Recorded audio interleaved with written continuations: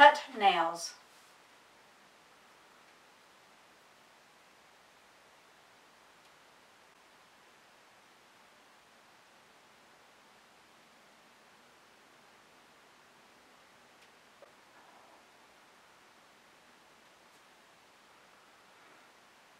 Imagine yourself needing to cut your nails. Now, we do have a variance of signs depending on how you cut your nails. So somebody might use a pair of scissors, so you might be cutting them this way. Some of you might be using nail clippers, so you'll cut them this way.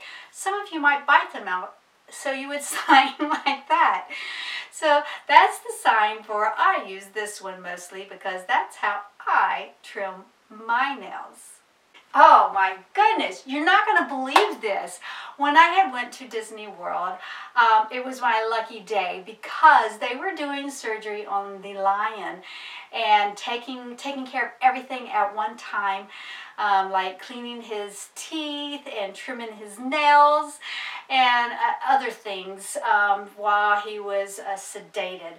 So they had a picture, and I got to record all this, of you actually seeing the lady sitting beside the lion laying there on his side, and she was sitting there, and she had this big, I mean, huge pad for his feet, and then she just grabbed it and was clipping his nails. So anyway, enjoy watching that movie clip. I have a picture on my phone of the nail. But yeah, one time I was in their tiger's nails, like well, I've been in there before. Well, actually, both of them. I remember when the females came in.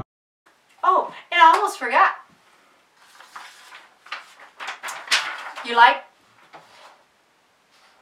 like working with animals and enjoy them? Well, here, go onto the website, ASLteachingresources.com, and you can click on there on the resource tab. Once you do that, you'll see a search bar. Type in there, animals. And from there, you'll see a variety of enjoyable things to use in teaching with the children. This one happens to be a game, and this is our dice game for animal vocabulary. This comes in a set of flashcards as well, and also the dice game, and has the signs, and also you have the other option for the words, and then all the directions are written on there so you can see how to play this game. So go on over there and check it out yourself, ASLteachingresources.com.